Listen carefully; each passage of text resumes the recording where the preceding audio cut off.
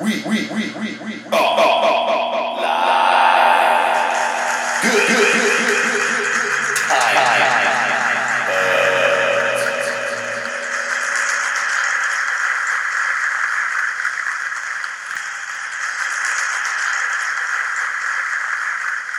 Welcome to the show, ladies and gentlemen. You're good timing with a good timing buds. I'm Austin. And I'm Kevin. And I think let's jump into it this week. White House Correspondents' Dinner. Pretty big, pretty significant event considering the time that we live in. Yeah. Okay, I didn't watch the actual event, if that's on, like, live TV. It's on live TV. But I watched, like, clips and stuff, you know. I saw the bulletin points. Yeah. And, so Donald Trump was not there? No, he Is was that doing correct? a rally in Pennsylvania. Steve Bannon was gone, of course. Yeah, so, like, a lot of The presidential party was gone. Yeah. And Hillary Clinton... The actual unit that they run in, the little pack that they have, gone. Hillary Clinton wasn't there also. But No. she doesn't have to be. No. You can't blame her for not showing up. No. God, I bet she's pissed. Fuck, I bet she's so pissed. She's pissed, but at the same time... Okay, so obviously she's disappointed. She lost the thing that she'd be working for. Lost it for another time because she's already run.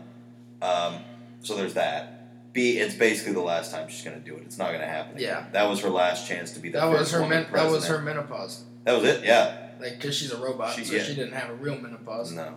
That was her menopause. Yeah, that was it. She's done. She's done. And so that was obviously a huge disappointment. But now she can sit back and have everybody at least saying, why couldn't we I went with Hillary, she could have saved everybody. So she gets a little consolation prize. Yeah, but her consolation prize might be the end of the world. Yeah. That can't be fun. That can't be It might be. It might be. And if, I don't. And if so, I don't think it will be. I'm not one of those fucking weirdos, but I mean, it's not impossible. It's not impossible. It's more possible now than it has been probably since the Cold War. The Cold War. Yeah. The Cuban Missile Crisis. That kind of stuff. Yeah. That I know nothing about because, well, I don't care. Yeah. Well, I mean, I care. Honestly, if I was in a history class now, I really value knowledge at this point. Like, I want to learn. But when I was in, like, college and high school, I didn't give a buck. No, didn't matter to me at all. Anything to get out of school. Yeah. Okay, but anyway. Hold on. I want to make this point. I think... no, it doesn't matter. We'll get to that later. All right. We already went off on a whole thing. We're not even talking about the Correspondents' Dinner. We're talking about Hillary. Yeah. Let's get back to the Correspondents' Dinner. Okay. Hassan Minhaj killed it. He did. So did you watch the full clip? I watched the full 25-minute clip of his speech, and it was money, dude. He said everything almost perfectly. He said exactly what you'd want somebody to say from an outside observer standpoint, where we want somebody to tell somebody basically what we feel. Like what Trump said he was going to do? Yeah. Yeah. That was basically verbatim. Yeah. Our desires written perfectly and delivered excellently. He's almost like Sturgill Simpson-esque. Yeah. He's pretty good on Duncan Trussell's podcast. I don't doubt it. He's been on there a couple times. He might have even been on Joe Rogan, but he's super interesting to listen to. Even his... he roasted Donald Trump pretty good. Without... you told me, that he didn't really, but I didn't think he pulled any punches. He didn't, but, he didn't make... Okay, so he made a point to say, I don't want... Maybe he meant the whole thing, because he purposely didn't make the whole thing about Donald Trump. 3/4 of it was the media's failure. Well, yeah. He roasted the people in the room, too, though. That's half the point of that. Yeah. Especially from these, takeover of late-night political comedy talk shows. Dude, that's all anything is anymore. I know. And that's what it seems like. But what I like about that is I really think that comedy's the perfect vehicle for truth. Above any other kind of entertainment, I think comedy's the best. Yeah. And so that's encouraging. Here's my biggest problem. And I'm like most of the comedians' views. Since The Daily Show and The Colbert Report have stopped, airing, with Jon Stewart and Stephen Colbert, I haven't watched any political shows. Because those were the only two that I watched because, A, I felt like they wouldn't bullshit one side harder than the other. They would make fun of both of them equally whenever they did something stupid. And the new guy, Trevor Noah, I don't like him. He's not very funny on the show. I like his comedy, actually.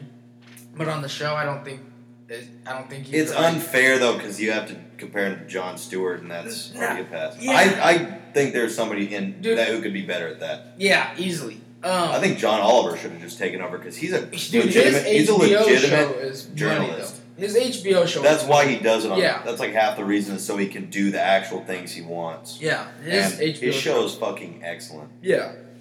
But I think that there are way better people than Trevor Noah. And I also think it hurts him that he was the second black guy hired. Mm-hmm. Because they already had hired Larry Whitmore at that point. Oh, yeah. And but that show's already canceled. Yeah. And Trevor Noah's is not doing well. No. So I think Michael Che could have done better if they wanted to hire a black guy. I think Gerard Carmichael could have done better, but I don't know if he would have wanted that image. Yeah. I don't know. But I mean, how can you turn down The Daily Show? Yeah. If you're anyone. Donald Glover or Danny Glover, the rapper. Donald Glover. Danny Glover was. Yeah, he was ageless in the outfield. I'm getting too old for this shit. Yeah, but all those guys could have done better because they are already more edgy.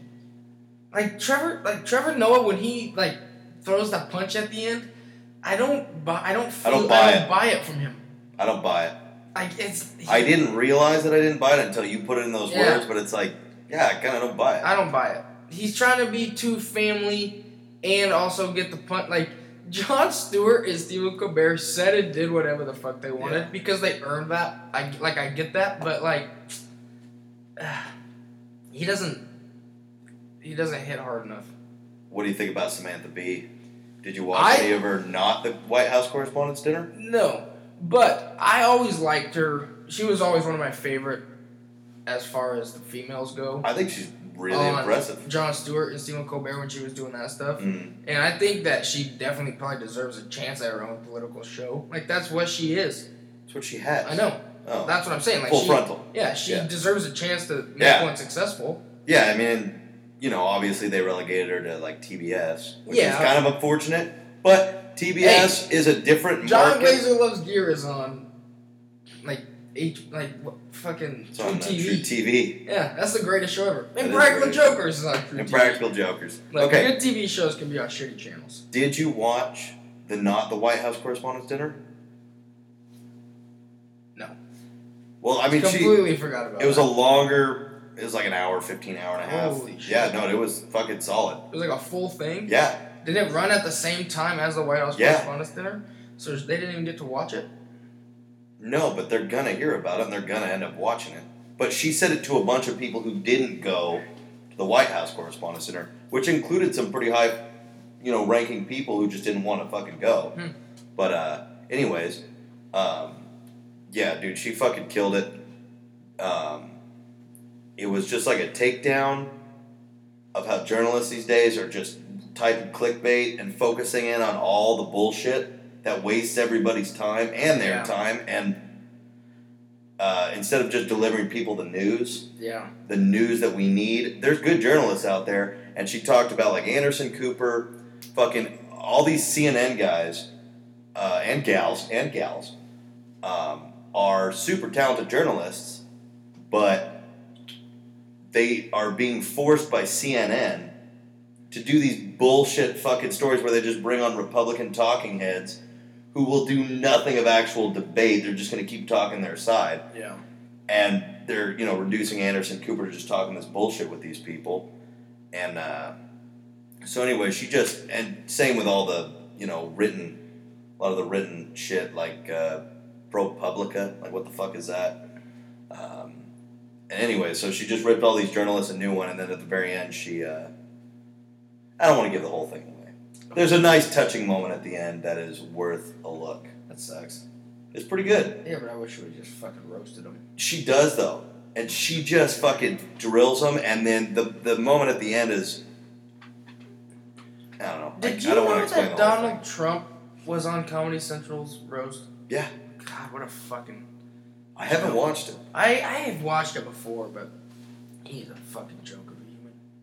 we should talk about maybe doing some sort of review of the roast of Donald Trump in retrospect because it was done a couple years ago. Yeah. I think we could find some interesting material on that. Oh, I bet we definitely could.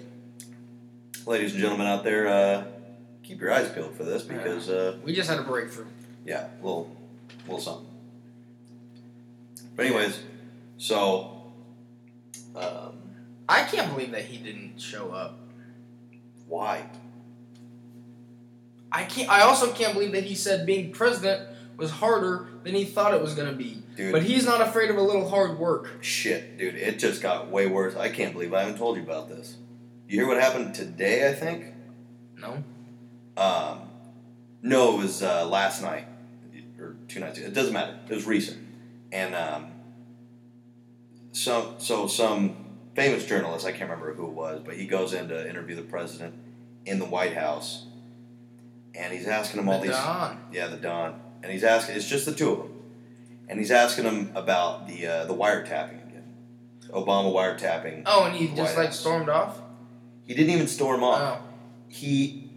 So he goes, what's your opinion on it? And he's like, well, you can believe what you want to believe. That's up to you. I know what I know. And he goes, so what do you know? And he goes, what does it matter? I mean, you're going to do whatever you want. And he's like, I just want to... straight from the horse's mouth. I want to know so we don't say it's fake news. We hear it come from your mouth. And he goes, well, you can believe what you want to believe. And then he asked him, and then he goes, no, what do you believe? Just say it right now. No fake news. And he goes, all right, we're done here. Then he walked 10 feet, sat down at his desk in the Oval Office, just started fake reading papers while this guy's standing there and cameras on him. Just starts fake reading papers because he was done with that interview. He just no, we're done, walked away. God, he's a fucking... Oh, what was the thing he said? He talk about something because I'm looking this up. I gotta figure out what he said. Donald Trump said? He just okay. Well, I like how Hassan Minhaj was how he said that Donald Trump doesn't touch alcohol. Is that true? You can't claim that kind of thing in a venue like that without having a fact. I guess that's true. He doesn't true. drink and he's afraid of going downstairs. I guess that's true. So, he doesn't drink. He does all of the crazy, insane fucking shit that he does without drinking. Yeah. The guy, he said sober, but I highly doubt Donald Trump is fucking sober. He's got to be choked out of his mind or something. Yeah. He's got to be on something, some kind of uppers. No, he's high on himself, dude. That's all it is. He just wakes up Donald. That fucking high? Could you imagine living in that high your entire life? I feel like we're seeing it. I mean, but at the same time, he's afraid to go downstairs. Why is he afraid to go downstairs? Is that a thing? Yeah. He's someone has to hold his hand, or he won't go downstairs. Kevin, somebody has to hold his hand. Well, that's better than I won't use stairs. Who gives a shit? I mean, okay, yeah, it's better. Yeah, no, it's still pretty pathetic and weak, but it's better than, Yeah, but Hassan Minhaj. Does he have albums, comedy albums that I can listen to? I don't think so. God, I hope he does. I wish he does. You wish he does? I wish he did. I wish he gets one. I wish he does. No, you're right. No, I don't think it's I wish he does. But that's beside the point. Okay. So first of all, did you hear about the Civil War thing? Yeah, I've heard of it. Yeah. Okay. The North fought the South. Yeah. The freedoms of the blacks. Essentially. Yeah. No, he talked about how Andrew Jackson, who he has been compared to. By him? Oh, really? Yeah. Because Andrew Jackson was like a brash dick. But, anyways. You mean brass? Yeah. He was a brass dick. Yeah. So anyways, Donald Trump said that Andrew Jackson was very distressed by the upcoming Civil War. Here's the problem. Andrew Jackson died dead. 16 years before the Civil War. Yeah. And he owned a plantation with over 1,000 slaves. Huh. He was all for it, and Donald Trump wanted to know, why couldn't they work it out? Why couldn't they work out slavery? Why couldn't they just talk it out? He goes, well, what was the Civil War? He basically asked, what were they fighting about? And I'm going to get on a pretty controversial little tangent here. Sure. Anyone that doesn't believe in evolution needs to just, look at black people. Because the ones that are in Africa are all, tiny, skinny, and, really good at running. And we brought them here, made them slaves, bred the biggest, fastest, strongest, bulked them pretty much. That also has to do with their feeding habits. Yeah. I don't want to say habits. That sounds degrading. bad. Yeah. That sounds bad. That is not what I meant. Who cares? We all have eating habits. Yeah, we all have. Yeah, but I think I said feeding habits. I have a feeding habit. Can't fucking kick it. It doesn't matter. Yeah, well, that's evolution, though. So there's that, but then there's also, There's proof in evolution. One of the many. Well, yeah. Caterpillar turning into a butterfly. Yeah. It is, but other people. But here's the deal: if you see it from your point of view, you're going to figure out a way to make it fit your format. That's just how it works. Everybody figures out how it fits their format. Yeah, but that's literally evolution. Yeah, it's like Pokemon in real life. They don't have a problem with the differentiation of the species, though. Isn't that the word, though? Isn't that they would probably call it rebirth? Well, no, it's not that. But isn't that the actual word, evolution? Yeah. Doesn't a caterpillar evolve into a butterfly? Technically, yeah. Yeah, that is evolution. He evolves from one thing to another, upwards. It moves upwards. It just sounded weird, but yeah. Evolution from elevator, as in to rise up. To rise. Or drop. Allegedly. Or drop. Allegedly. But they don't have a problem with differentiation of the species, even between tiny dogs and gigantic dogs. They don't have a problem with that. They just can't get past how did, the tiny little nothing grow into this. That's where they have a problem. Mm-hmm. I think they're reading the wrong books. Yeah, probably. Well, see, our side has many books. Their side has one book. That's true. By one guy. Ours, many books by many different authors. Yeah. So, strength in numbers, I always say. Yeah, well, what it comes down to is they should have had better journalists. And that's what we'd like to thank the White House Correspondents' Dinner for. Good, solid journalism. Coming up on the show. Not that we haven't already broached the subject, but we're going to talk about the multiverse / alternate universe / Mandela effect theory. Yeah, that's a good one. We are also going to talk about the PC culture, something that we are not fans of, as you probably could assume. Safe bet here, ladies and gentlemen. If you stick around, those topics may run long, and you guys might be getting a dose of extra fun today. Yeah. And then we gotta do a little airing of the grievances. I got a lot of problem with you people, and you need to hear about it. We're also going to tell you about the week we spent in San Diego one weekend, and mention upcoming telethon that we're going to try to raise some money for. All that coming up and more after the break.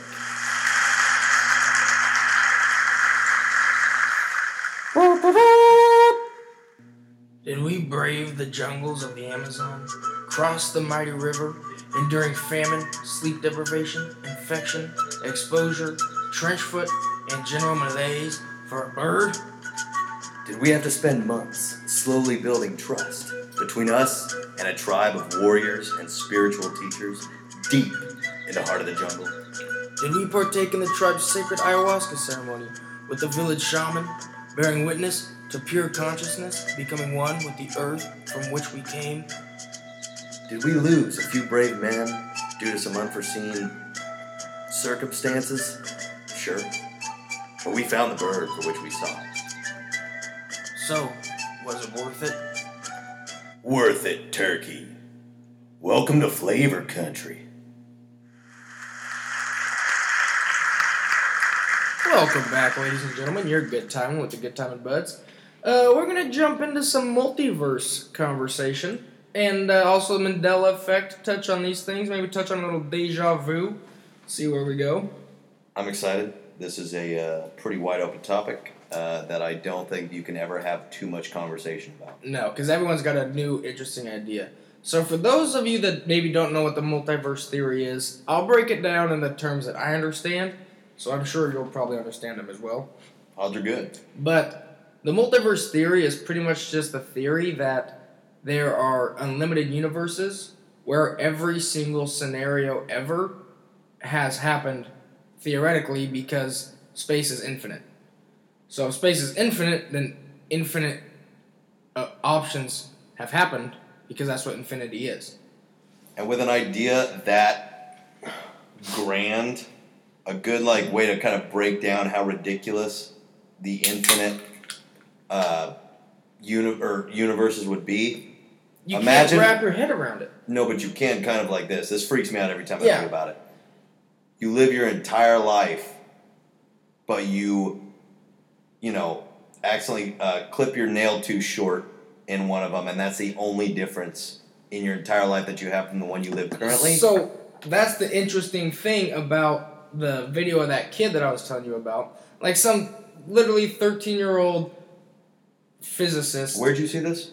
I saw. I think the Chive actually had a link, but it could have been. It could have been another. Chive on. I probably shouldn't even say the Chive because I have no idea. I'll still say Chive on. Yeah, I'll say Chive on too. But so the kid's theory is. Should I explain the Mandela effect first for people that don't know what that is? Yeah. The Mandela effect is so there's various examples of the Mandela effect. The Mandela effect is named after the fact that a lot of people think that Nelson Mandela died in prison. I don't know why. I don't know anything about the guy, but I never thought he died in prison. He didn't die in prison, but a lot of people would have swore that he did. Mm-hmm. Or a lot of people. You remember the children's book with the bear family, Berenstain Bears. I heard about that one. And it's actually spelled Berenstain Bears with an A. But I remember it completely as Berenstein. Everyone, yeah, a lot of people remember that as Berenstain Bears. There's another one with the Genie movie with Sinbad. Yeah. That literally doesn't exist, but everyone swears that it does. And you and I had this conversation without knowing other people had that conversation, which freaked me out. Which was weird. Because I am still pretty convinced that there was a movie where he was a genie. I don't think it was Kazam. Yeah, so those are a lot of the examples where everyone remembers one thing, just a lot like Mirror Mirror on the Wall, who's the finest of them all? Fairest, whatever. That's not what she says. She says Magic Mirror on the Wall, who's the fairest of them all.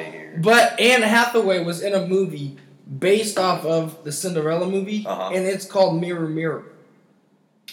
So how could you make a movie based off of Mirror Mirror on the Wall and not at least look at that scene one time and realize that they say Magic Mirror? Yeah, no shit. So those are the things that are in the Mandela effect. I want to jump in on this before we get to the multiverse because I it thought of this sucks. when I was thinking about what we're going to talk about. And there are 4 movies that I could think of. One is That Thing You Do. And I can't remember the other 3, but I know there were about 4. But one of them is That Thing You Do. And so the point is, great movie, ladies and gentlemen. But I Back to the Future 1 is one of them. Anyways, there are scenes that I have seen that are at the end of. So anyways, let's say there's just a regular scene, characters talking back and forth. I remember lines that they said to each other that are not in any of the versions of the movie. And I remember it so clearly, I wait for it every single time I watch these movies, and I watch them a lot. They're my favorite movies. And I think about that line coming up, and it never shows up, and I've seen every version of these movies. Where did that memory come from? And it freaks me the fuck out, because I have no idea. I know them like I know the back of my hand. Yeah. I know these lines, and I know they're coming. Well, yeah, and I'm disappointed every time. Lines all like that. That's one of our things we do. No, fucking love quoting fucking movies. Lines, good one-liners. That's our jig. Yeah. But anyways, so that's the multiverse theory, and that's the Mandela effect. So this 13-year-old kid came up with his own theory. So you know when the Higgs boson collider collided the atoms or whatever, split the atom, did whatever it did? Yeah. Well, everyone was like, oh, if we do that, what if we, like, destroy our universe? Like, all that negative energy, like, they didn't know what would happen. Well, they didn't know if the atoms, the atom that split would then cause a chain reaction and just explode all the atoms in the world. Yeah, exactly. So they had no idea what would happen. Yeah. So they did it, and nothing happened. Or did nothing When happen. did they do it? Do you know that? Yeah, there's the a date. I don't know the actual date, but there's like a date and time when they successfully did it. It was relatively recently. Yeah, yeah. And so the kid's theory is, what if when we did that, we did destroy our universe, but since energy cannot be created nor destroyed, our energy didn't get destroyed, it shifted to the next universe on the infinite universe scale, the next one to us, so barely anything is different. But everybody kind of sees those little things. Yeah, and some people are like, wait, what the fuck? Like, that used to be Berenstain Bears. I know it and everyone knows it. I know it. Why is it now Berenstain Bears? Those scenes were in that movies and I know them like I know the entire rest of the movie. Yeah. Where are they? So, like, that kind of thing, like, who the fuck is to say that we didn't, like, obviously there's no way to prove whether we did or didn't. We don't have that kind of technology or whatever the fuck that would be. Knowledge. Yeah. We don't have that, but like that's as good an explanation as any that I could think of for what, like, for the Mandela effect, because there are so if there's a consensus that like everything is a certain way, most of the times that's probably right. Like, how is everyone misremembering? Yeah. Unless some people shifted and the other people just live in that world. Yeah. Which doesn't go with that kid's theory, but fuck, that would make sense why there's a discrepancy where there's people. But also memory's pretty tricky, but when everybody has the same collective misremembering, that's when it gets kind of wonky. But that reminded me, since we're talking multiverses and alternate universes, one of the scariest stories I've ever read in my entire life, and I believe I also read this on the Chive. Oh yeah, Chive that was right when Stranger Things was pretty popular. Stranger Things was popular, and I remember we were reading them as we were watching the debates between Donald and Hillary. Yeah. We were getting creeped the fuck out. Well, we were pretty high, allegedly. Allegedly. Actually, in Oregon, it's legal. So yeah. We were pretty high. Yeah, we were high as shit. But, well, we can't drink at the same time. Yeah, we cannot take a sip of the old brewski every time. Or at the same time. At the same time. But, yeah, what's the story? The story... And they had a bunch of them, but the story that freaked me the fuck out or just made me feel eerie. It just gave you a real discomfort. It's essentially the story of this woman who's just driving along some deserted desert road, I think. It could have been any kind of road. It could have been the forest. But she was driving along kind of a long, lone road. And she was going back to see her family. Like the town she was from. Yeah, she's going back to her hometown. That's right. She's going back to her hometown. Where her family still lived in her childhood home. Her family still home. lives and her childhood home. Yeah. And so anyway, she gets there a little early, so she decides to go for a little drive around the town. And she starts noticing that things are kind of different. Yeah. All the people there are just kind of gray and sad looking. And she knew that something was up, and when she would go to her old... Wasn't it like stores were in different places? Stores, yeah. And like downtown, she could recognize the town, but it was different. It was different in downtown, which was usually like vibrant and lively. Yeah. It was just like dark, melancholy people shuffling around. Yeah. And she went to like find her home. Her home was not there. Yeah, some other house was there. Yeah. It's not like it was a mobile home. It was like a... Yeah, and it wasn't her like family's. It wasn't her family. Mm-hmm. Like it was... So a completely different house. But she recognizes a lot of the town, but it's just looking different. Yeah. So, but anyways, she keeps driving, trying to figure out what the fuck is going on. And she's driving down along, kind of main area where there's a lot of people, still shuffling around, still looking creepy. And she just got the feeling, I can't stop and talk to these people. If I stop... She said... I'm not going to make it back. Yeah, she said that she would have got out of her car. She kept driving. Yeah, she left and the town. somehow she got back out or whatever happened. Yeah. And then when she went back later, everything was normal again. Yeah. But, yeah, you go ahead. She said if she would have got out of her car, she would have been stuck there. Yeah. And I mean, like, who's to say that story's real? Yeah. But the idea scares the that's absolute... something that I could, like, think might happen to me. Yeah. Like as... You're just driving along. You're going home. As realistically as I think that I think. Yeah. Like or even are. As real as I think I am. Yeah. I obviously don't think that would happen. Yeah. But that is one of those things where I could be like, oh, fuck, yeah. If somebody told me that happened, I'd be like, yeah, I believe you. You know why I think that could easily happen. Yeah. Well, you want to know why I think it's, like, the most frightening? It's because you already feel alone enough in this world where you have friends, family, classmates, co-workers.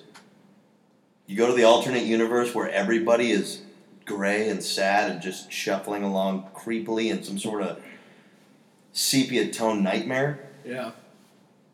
Now you're alone, really alone. You can't even find your friends, but you're alive and you're alone in this completely different universe where those people essentially don't exist. Yeah. You're so alone. It's ultimate. Well, yeah. Ultimate. That's worse than being the last person on Earth. Yeah. Ugh. That freaks me the fuck out. Maybe because I'm afraid of being lonely, Kevin. Last person on Earth or first person in another universe. Ooh, interesting. I'd rather be the last person on Earth. Yeah, I love the Earth. You have a run of the month for a while. Yeah. I already like being outside and in nature. I would rather be on this Earth where I can explore. Dude, figure out how to fly a plane. Good luck. No problem. Good luck. I read books. It's not going to work. What makes you think there's going to be like electricity and shit? Like, what makes you think shit's going to be fine? Kevin, I don't even need to get a plane. I just get a boat and go to the Bahamas. Or I just drive to Mexico. There you go. I would just drive. Yeah. You could just drive and just keep an eye on your gas gauge. And when you start getting low, get another car. Get a Bugatti. Oh. I woke up in a new Bugatti. Hey, you just pick cars that you know are reliable. Grab a Toyota. Yeah, take a Toyota. Take a Chevy. Take a Chev. Chev's gonna be possible trouble. Chevy don't let you down. Chevy has let me down a number of times. Chevy never let me down. Yeah, it's a decent vehicle. I drove them for most of my life. Yeah. Most of my life.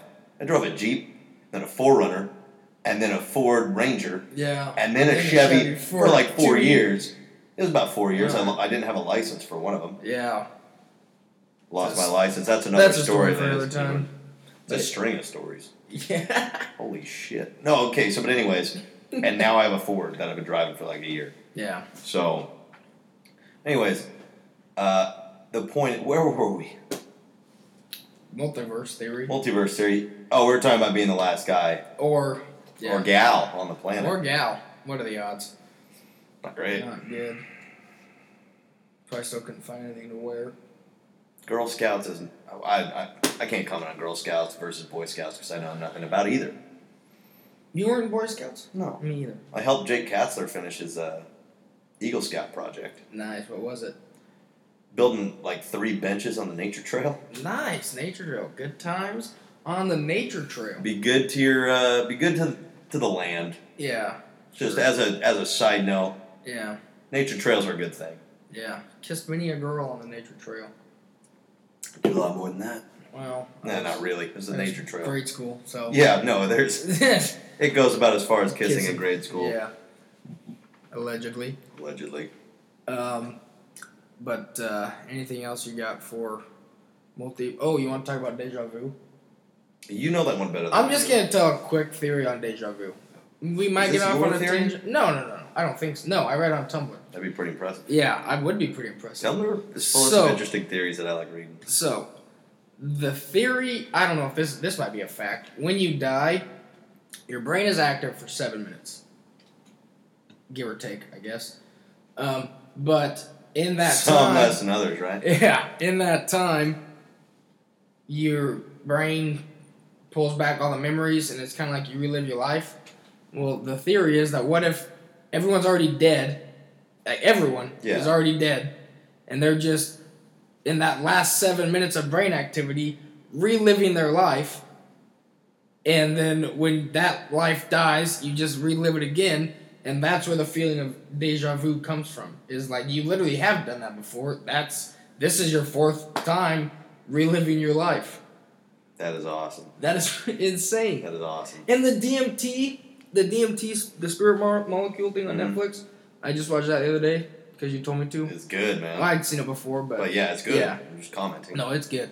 But the girl says, like, the guy was like, right before she did, he was like, do you like roller coaster rides? Like, do you like the feeling of being on a roller coaster? She was like, no, I hate that. And he was like, well, this isn't going to be good. Yeah. And then so she does it, and she said that, like, she was, like, freaking out and, like literally, like, freaking out. Yeah, the way up on a drug trip feels like going on a roller coaster. And then she said she went to the place where spirits are reborn, and all she knew was she had been there many, many times, and she felt the ultimate feeling of peace and calmness. And I've heard that from, like, a number of different people saying the exact same. It's where peace, that's ultimate peace. Yeah.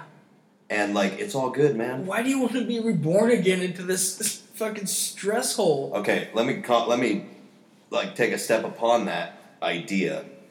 And I think this is like an old Buddhist theory or something. I don't really subscribe to it, but I like the idea. Buddha was Greek, right? Yeah, Buddha was Greek. Yeah. Buddha was not Greek. No. Yeah, it doesn't matter. That's a story for another time.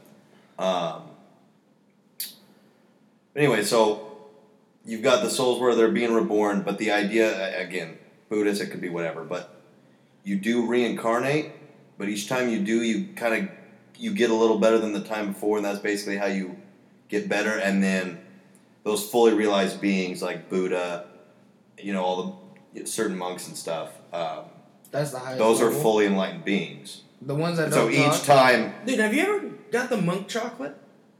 What? Out in Amity? No. There's literally a monastery with monks, and they sell chocolate, and it's fucking good. My family used to go there all the time when I was a kid. That is the absolute last thing I expected. I thought it was just a place called Monk's Chocolate. No. And it turns out there's monks. They took vows of near silence. us. They took vows of silence. Like, they're legit fucking monks. Look like Dragon Ball Z characters. You want to go check it out? Yeah. All right. They're not open right now. No, but I want to go check it out. Well, now. yeah, no. I drive past it all the time for work. Now that I know it all fucking the time. is out there, I fucking want to go check it out. Yeah, That's it's sick. weird. It's weird. I want to throw it on Sundays. Because that's pretty much like our free day. Yeah. So. Well, think about it. Those guys have time. Well, yeah. They can't talk. Like, literally, they don't talk. One guy that helps you buy your stuff talks, but he's still wearing the whole monk get up. Yeah, some guys aren't there yet. The rest of the guys don't talk. And it sounds torturous to so many people, like they can never talk again, or however long they stay at the monastery. I don't know. It's up to them. But people think that that's like impossible. But what they don't realize is if you've taken that vow of silence to live in a monastery, to meditate basically as long as you can or forever, you just become one with now. And so you're not worried about what's going on anywhere else. You're just focusing on exactly what's happening around you. And the writer Eckhart Tolle lived 2 years as basically a bum, just sitting on benches doing nothing. And he said it was 2 years of complete bliss. How did he live? What did he eat? I'm sure people fed him or something. Was he a monk? Or was he He was a normal guy like us, just like really stressed out. At 29, I'm only on like the chapter and a half right now. I just started it, but like impressive for I know. the listeners. Wow, he's at a chapter and a half. I'm a rapid reader. Yeah. But anyway, so I haven't got to the part on whether they fed him or not, but essentially he was 29, just a really stressed out guy, depressed, anxious, couldn't figure any shit out, and was just basically losing it because he was so stressed.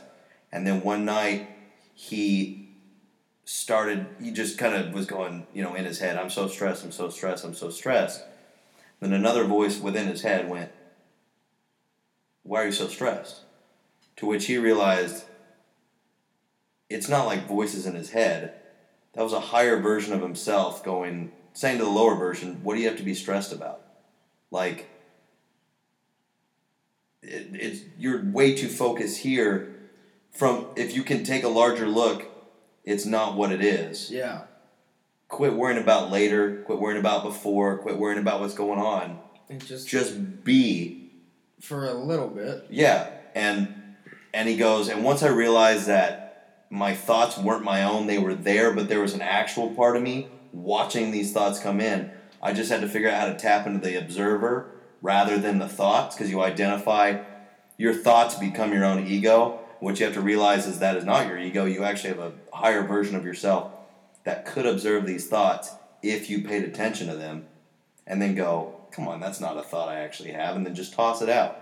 And it teaches you. Was he a religious guy?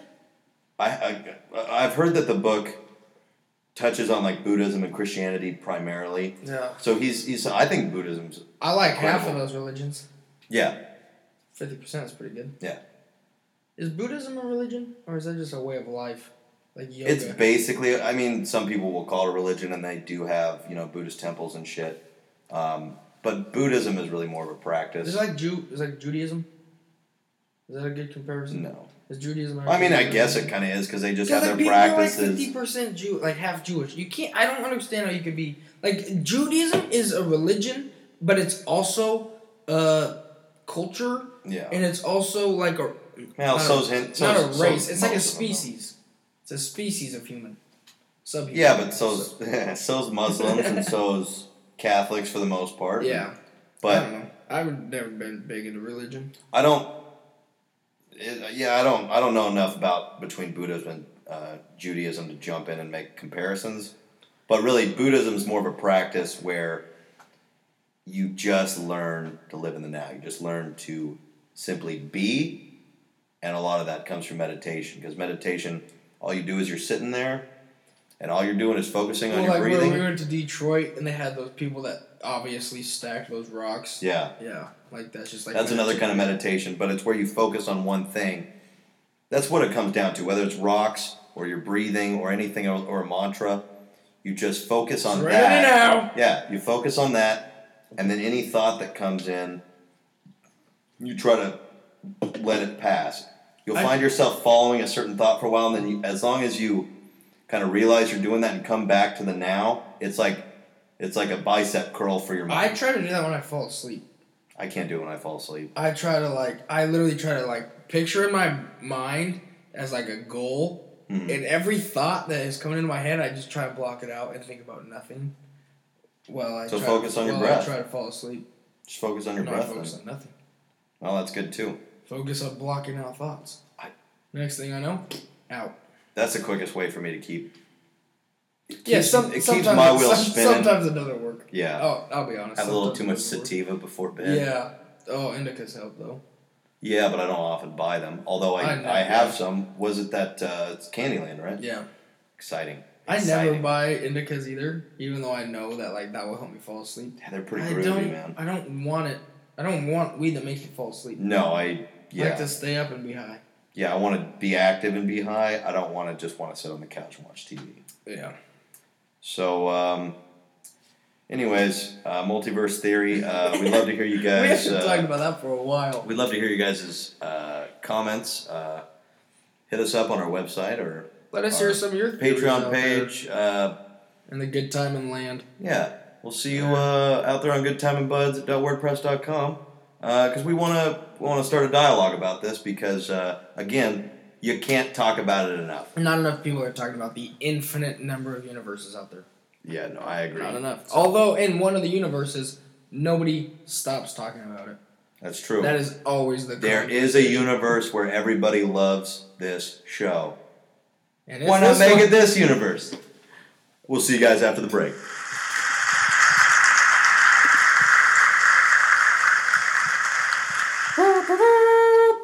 During our excursion, did we see 3 of our dearest friends eaten alive by a school of piranha?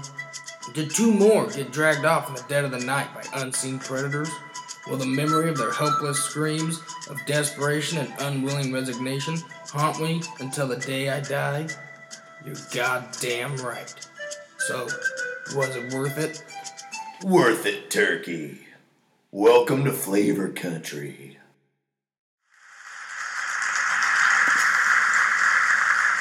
All right, welcome back. We are about to start our airing of grievances because I got a lot of problems with you people, and you're going to hear them. And the first one I want to talk about is why the fuck is John Glazer Loves Gear not one of the most anticipated second seasons of all time? Why is it not the topic of conversation for everybody? I honestly don't know that anyone else knows about that show other than our group of friends. Yeah, because we stumbled across it before the Sturgill Simpson concert and laughed our asses off at the first episode we saw. Dog episode. Like, I know. I don't know. Anyways, that show is comedy gold. That is a show where you find one thing that's funny and you fucking pinpoint it and everything just clicks. Yeah, well, John Glazer is the ultimate host. He's the perfect amount of, he obviously loves gear. Yeah. But he's also just like a super overly cocky douchebag about it. Yeah. But he's also genuine. He also genuinely loves the gear. Yeah, it's an amazing mixture. Plus his sidekick is Phone Geary. Yeah, plus he has the whole the weird random concept of the fake family and the real family. Yeah. Like the whole show is just super weird. But it's so well done and it's so fucking funny. There was only 10 episodes in the first season. I've watched all of them like 4 or 5 times at least. Yeah. And when they were on demand for a while, I watched them all the time. Yeah. I loved that show. John Glazer Loves Gear is everything we like in a show. Yeah. I think it's anything anybody would like. If they're smart enough to get it. There's an aspect of it where it's like a lot of people would be turned off by like, what the fuck is this about? Yeah. I don't know. Maybe it does have the total mass appeal, just nobody's seen it. Yeah. But the point is, but I also said that everybody should be anticipating it, so it has mass appeal to me, because I fucking love it. I love that show. But I hope desperately that they get a season 2. Yeah. Just seeing where they went with the last episode, that was so fucking funny. What is Gear? If you, what is Gear? Folks out there, remember, we quoted him actually in last week's episode, The Butter Zone. The Butter Zone. Yeah, that show is intellectual. While being very, not childish humor, but very, like relatable humor. It's mockumentary. It's mockumentary. On some sort of weird drug where just like everything's kind of right. Intellectual, or not intellectual, interpersonal documentary. Yeah. It kind of makes you question. It's like, which part of this is real? Yeah. Which part of this is like, is actual real life? Is he like that? Or is this like a part of the character? Yeah. Does he know some of these people? I love the aspect of having the fake family. Because his real family doesn't want to be on TV, but he keeps trying to get them on TV.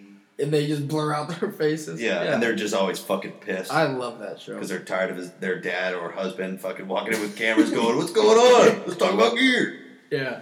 Alright, so my first grievance that I would like to air about is fad words. Like fam and bae and on fleek. Bae bothered me. On fleek, whatever. I hate that. That's one of my least favorite. When I saw the meme that said that bae, I always thought it was a hood way of saying babe. That's what I thought it was too, and I think that is what it should have been. I don't like bae means before anyone else. That's gay. Yeah, that's gay. That's gay or nades. Yeah. But yeah, no. Auschwitz in here. Yeah, it's Auschwitz now. But no, that's those words. Even the like phrase like "sucks to suck" and just like I don't like sucks. All to that suck. shit. It drives me. You know who says crazy. that? Fucking dickheads. Yeah. God, it just people that suck say that because they know that it sucks to suck. Yeah, no one else familiar. Yeah, they're glad to tell somebody else it sucks to suck because everybody's been telling it to them for years. Yeah, and they know that it sucks to suck. On the note of like on fam though, I looked into it because I hated it too, and that's been like in the black community pretty big. White people just co-opted it as we fucking do for everything because we're fucking dumb. Yeah, if it's cool, we want it. We want it. And we want it all for ourselves. We'll claim to have made it up too.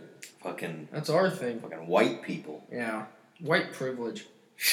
But so fam, I let go unless a white person says it. I like to use not it out of a social ironically. justice warrior aspect, but just like don't be a fucking tool. I like to use it with us, like in our group text, because it's ironic and it's like Yeah. what up, Well, fam? okay. And we would never say that. Our issue, and I imagine this is a big issue for everybody out there, which is we obviously do that. Say things like, "What's up, dog?" Yeah. Like, you know, when that was a popular thing, we were just right behind it because we were making fun of it. Yeah. But what happens is you keep using it ironically, then all of a sudden you just are using it naturally, and that's how you talk to your friends. Nah, I don't think that will ever happen. I do that all the time, Kevin. Well, I always pick up words that I think are funny and use them ironically, and then all of a sudden I'm still saying, "What up, dog?" years later. Yeah, I called people big dog for a while. What's going on, big guy? But I mean, it still just fucking drives me crazy. Like when people like tweet that, when someone tweets out "fam" or "they," it's like, God damn it, dude. What up, fam? It's like you don't have an original thought, do you?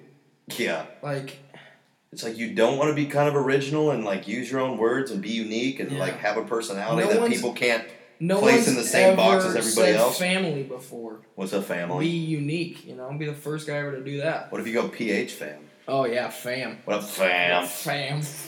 You got some. Fam. You got some fucking real saliva in your mouth. Yeah. Fam. Fam. Yeah. So, I'm on board. Yeah, I'm real fucking tired of fad words. Me too. And there's always more of them. Everything's a fucking fad now. I know.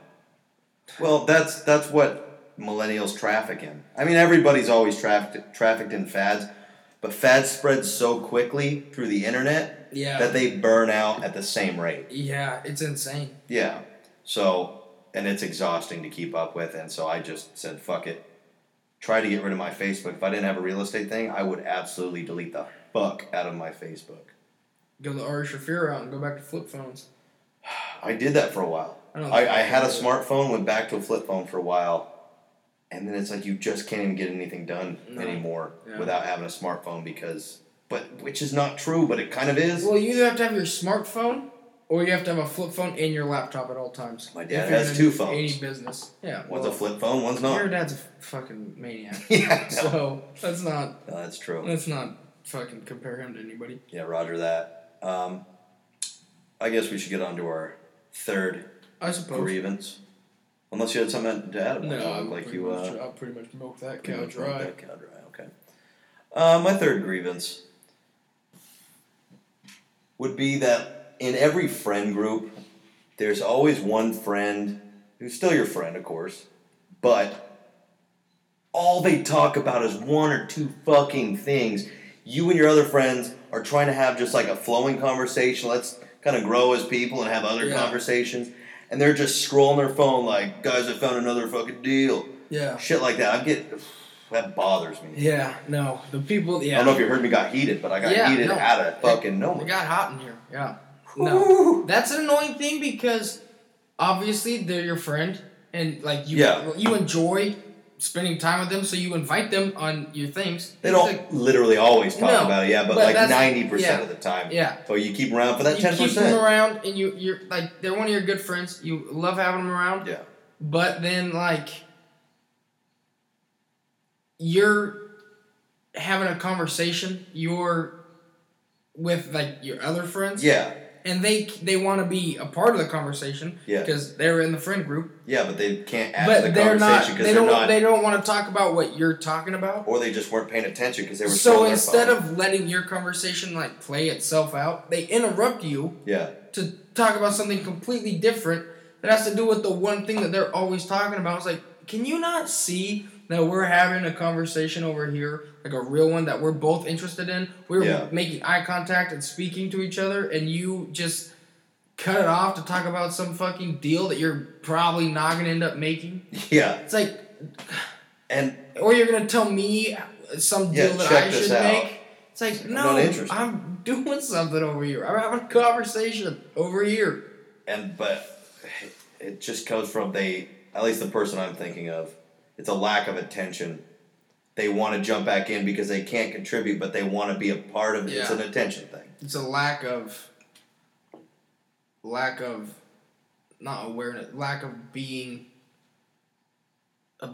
lack of being a part of the group. Yeah, you're singling yourself out Yeah. way too much instead of just being with everybody else. Yeah. Which is the key to a good conversation. It's like, if you want to bring up that conversation, at least wait for this one to die out first. Yeah. Wait for us to, stop, not in the middle of our conversation over here. I know this is a petty little airing of grievances, but I really want to be petty about this. I'm not going to be. That's what the airing of grievances is for. All right, you know what? Then I'm going to air my grievance. It's for pettiness to shine. You know what, Kevin, I got to tell you something. The other day, we were... I'm not going to say who it was, but it was a group of us, and I said something. Three of us were having a conversation. The other guy was kind of listening in, kind of on his phone. And we were having a pretty interesting conversation, I thought. He had said something earlier about his grades that we just kind of dismissed, and not dismissed, but like it wasn't anything we wanted to talk about. Yeah, cool, you got a good grade. Yeah, it was just like, nice, man. And so we just started talking, and then he figured out that he was kind of annoyed, not even annoyed, just like tired of the conversation where it was at because it didn't have anything he wanted to talk about. And he just goes, hey, you guys want to, or to one person who was in the conversation, he's like, hey, you want to hear how I did on that test? What was on that test? It's like, dude, it was so blatant. Yeah. Like, we were having a great conversation. I can't remember exactly what it was about, but I remember it being like actually pretty substantial. And I was like, this is a good conversation. I don't think that to myself, but you enjoy it while you're there. Yeah. No, and then he just jumps. This is a good conversation. This is not one of our better conversations. That is the observer watching the thoughts. Yeah. That's a perfect example. There you go. But anyways, but it was just like, what the fuck, dude? Yeah. We already heard that you got a fine grade. We don't give a shit. All of us were here. We all heard it. Yeah. And, none of us responded to you then. Yeah. What made you think now is the perfect time to bring up that story? I'm sorry it's not about you, but at least wait for the conversation to be fucking over. Yeah. Dude, I got so pissed. God. It takes everything you have not to just strangle those people sometimes. I spoke up about it, but it was such a petty thing to be frustrated about, even though on his end it was bullshit, but it was still... So I couldn't, really get angry about it, which is... That's a bad catch that goes along with it. Yeah, but you gotta parties every once in a while, You gotta make a few eggs and make an omelet. You gotta risk it to get a biscuit. Yeah, no biscuit was worth it. My last grievance... Yeah. And the last of all of our grievances... For now. Well, again, if we want to air all of our grievances, we'd have to set aside 10, 15, 30 episodes. Yeah. Yeah, okay. So, let's not. But that last grievance for now. For now. For me, it's a big thing. You're kind of on the other side of the argument on this one. A little bit. I hate people that have... Well, I don't hate people that have this, but it's a pet peeve of mine when people have an affinity for their high school.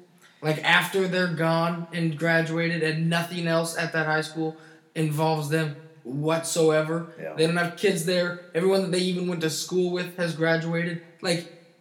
High school is over for you. Move on. I moved on while I was in high school. But you're still saying, go Pirates. Yeah. Go Wildcats. Go Bulldogs. Go Dogs.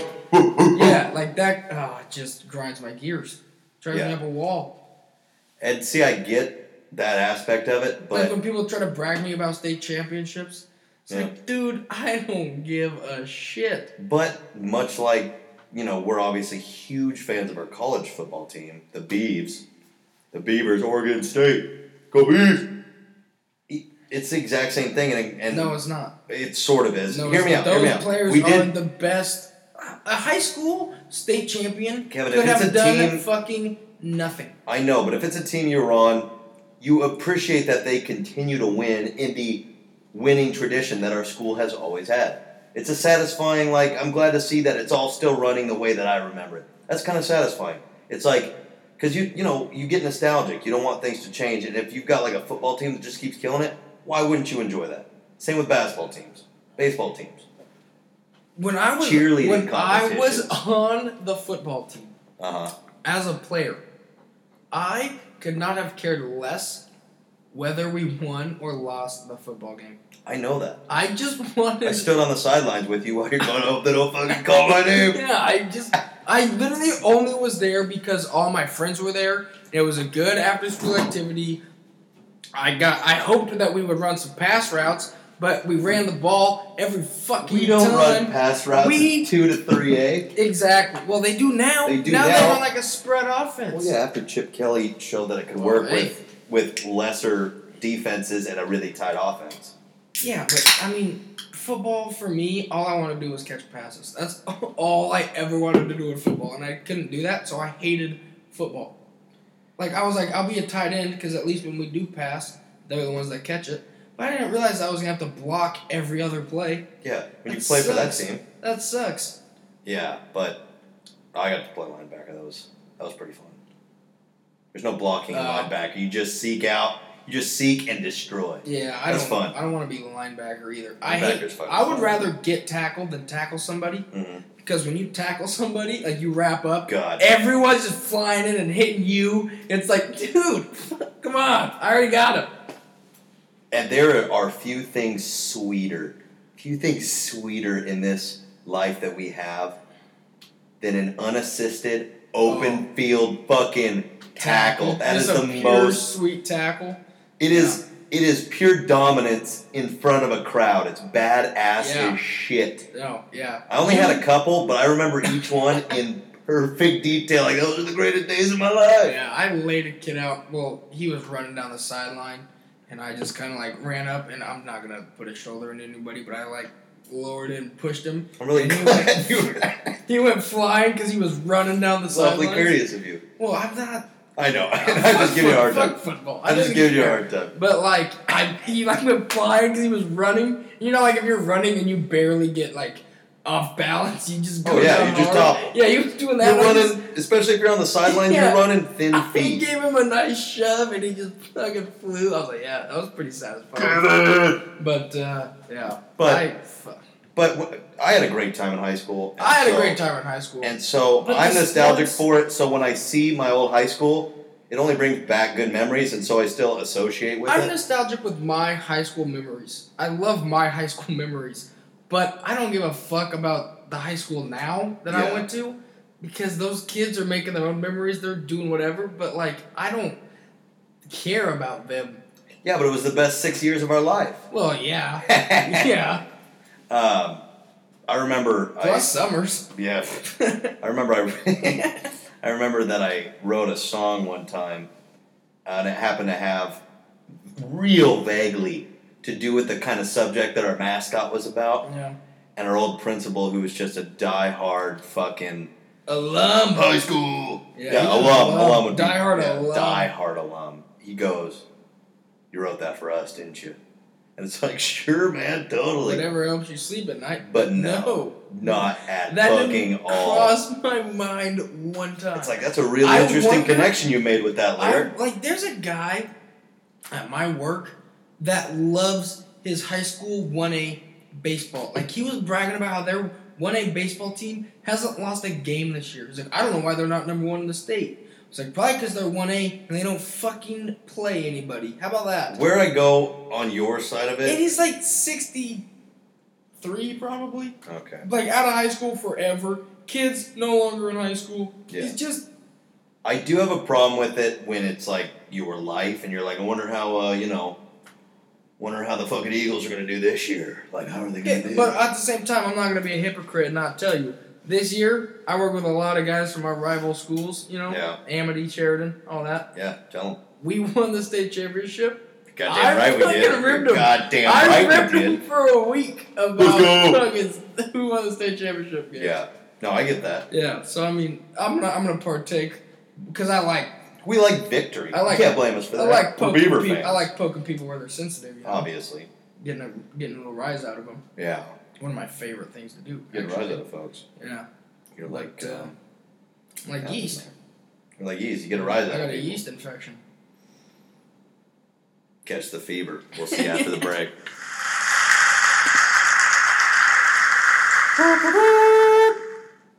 Under the influence of the ayahuasca tea, we were reunited with our fallen comrades.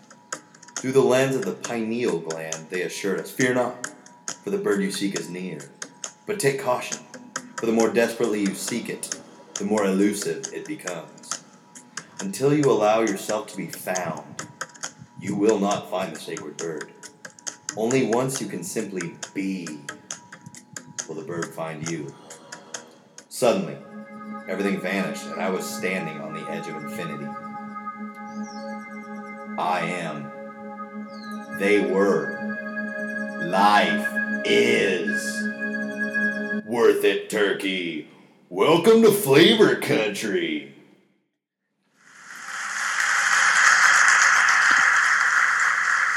Welcome back, ladies and gentlemen. We are going to discuss now PC culture, or politically correct culture, and how it's ruining America. I agree.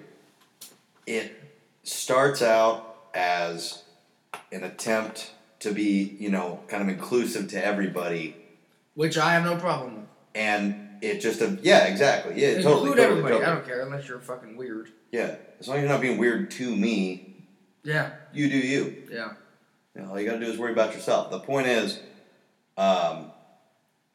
when you start, a trend like that, it's almost fundamentalist in nature, where they focus on every word instead of what it means. Yeah. You know what I'm saying? Like, they focus on the words themselves instead of checking the context, checking when they said it, where they were, what the time was like, what the kind of general attitude was. They act like you can't.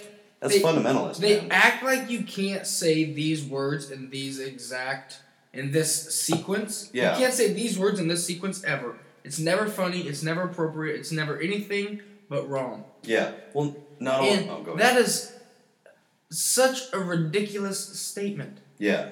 Anything at the right time is the funniest thing ever. If you laugh, it can't be wrong. No. It's as simple as that. That's the only point of comedy. If you laugh, you did your fucking job. Whether you wanted to laugh is different. But if you laughed, then it's funny. It did its job. Especially if one person laughs, it did its job. Not if you laugh. If one person laughs, it obviously was a joke. Yeah. Well, unless it's some extreme cases, but why would you ever judge anything by extreme cases? Yeah. Same goes for pretty much everything else law-wise. No. Like, people that get offended by, like, rape jokes, it's like, obviously everyone knows rape is bad. Yeah. Nobody's rooting for rape except for rapists. But I can laugh at a joke if it's funny and about rape. Yeah. Not only that, let's say if it's well crafted. Yeah. And has a good punchline. Yeah. Let's say it's a racist joke. Shocker. Let's say it's a racist joke, and you've got two different guys saying it. One guy is clearly a racist.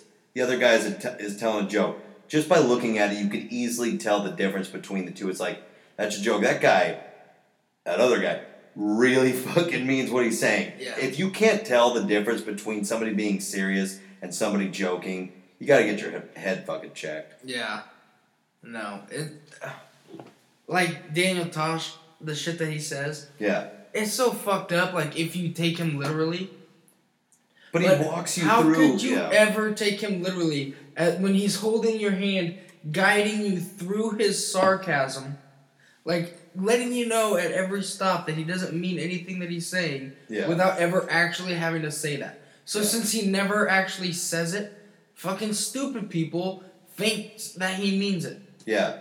It's like he's in the job of stand-up comedy. Like, nobody's putting a racist on the air, an obvious racist. Yeah. Nobody's because they're doing not going to be funny. Because they're too stupid. Yeah, you could tell what real racism looks like. His name's Jeff Sessions. Excuse me, we're on the wrong subject.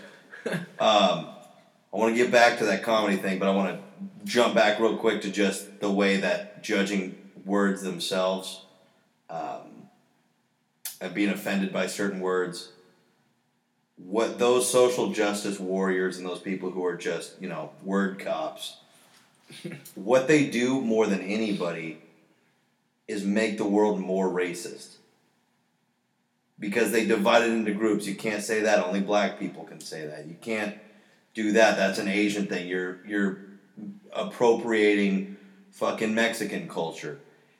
I love Mexican culture. I love Mexican culture. It's basically a part of my culture. I grew up working with Mexicans. I would pick Mexican culture over American culture. I love Mexican culture. I feel really at home with them. Me too. Like they just like to drink and eat and party. Work hard too. Yeah. They're hard working, good food eating. Beer drinking full. Beer drinking, good time and people. Yeah. No, I love the Mexican culture.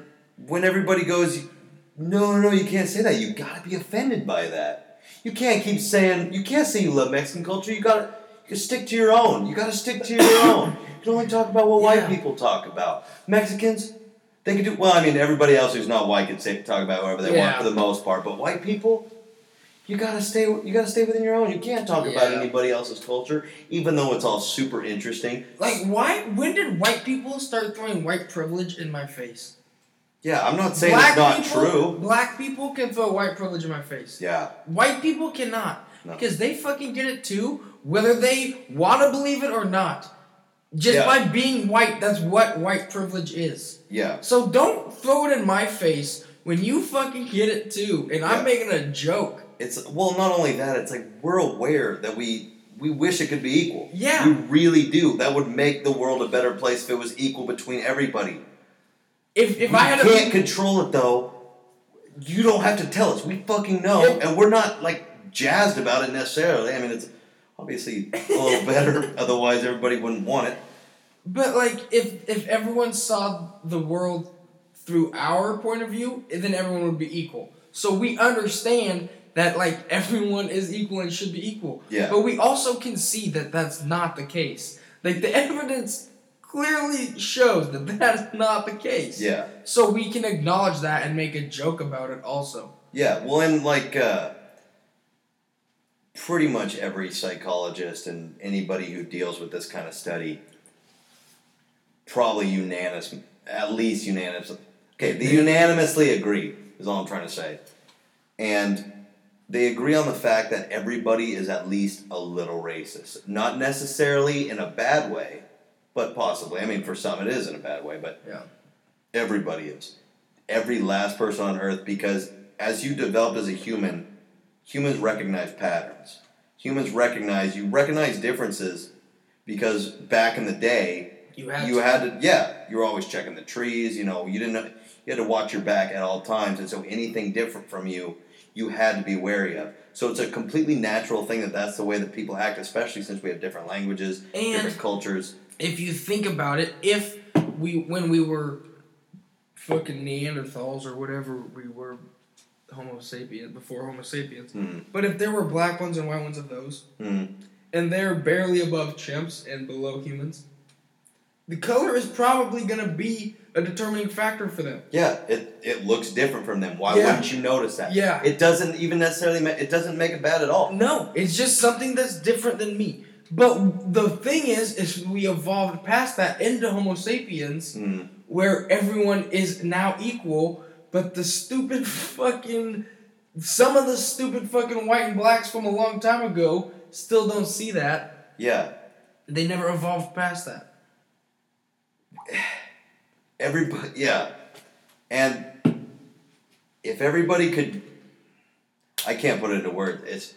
I had it. Another thing that pisses me off is when like someone says like you can't say that word ever, like gay, or gay, retarded, or faggot, or anything. Like you can say those words. Those words don't actually hurt anybody.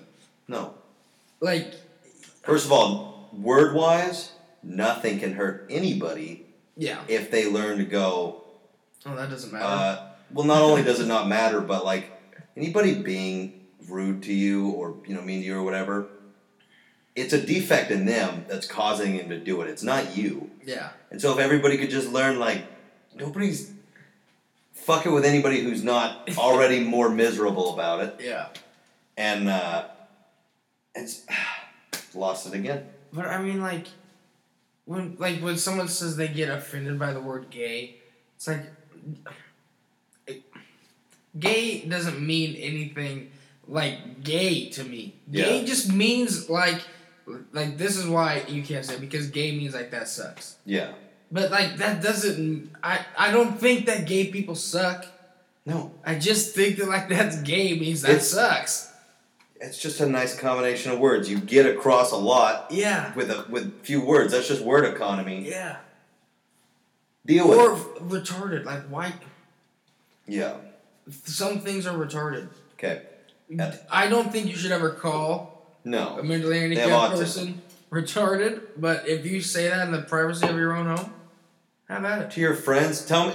I want to know one. I want to meet the person who doesn't think at least they have one friend who's just a fucking retard.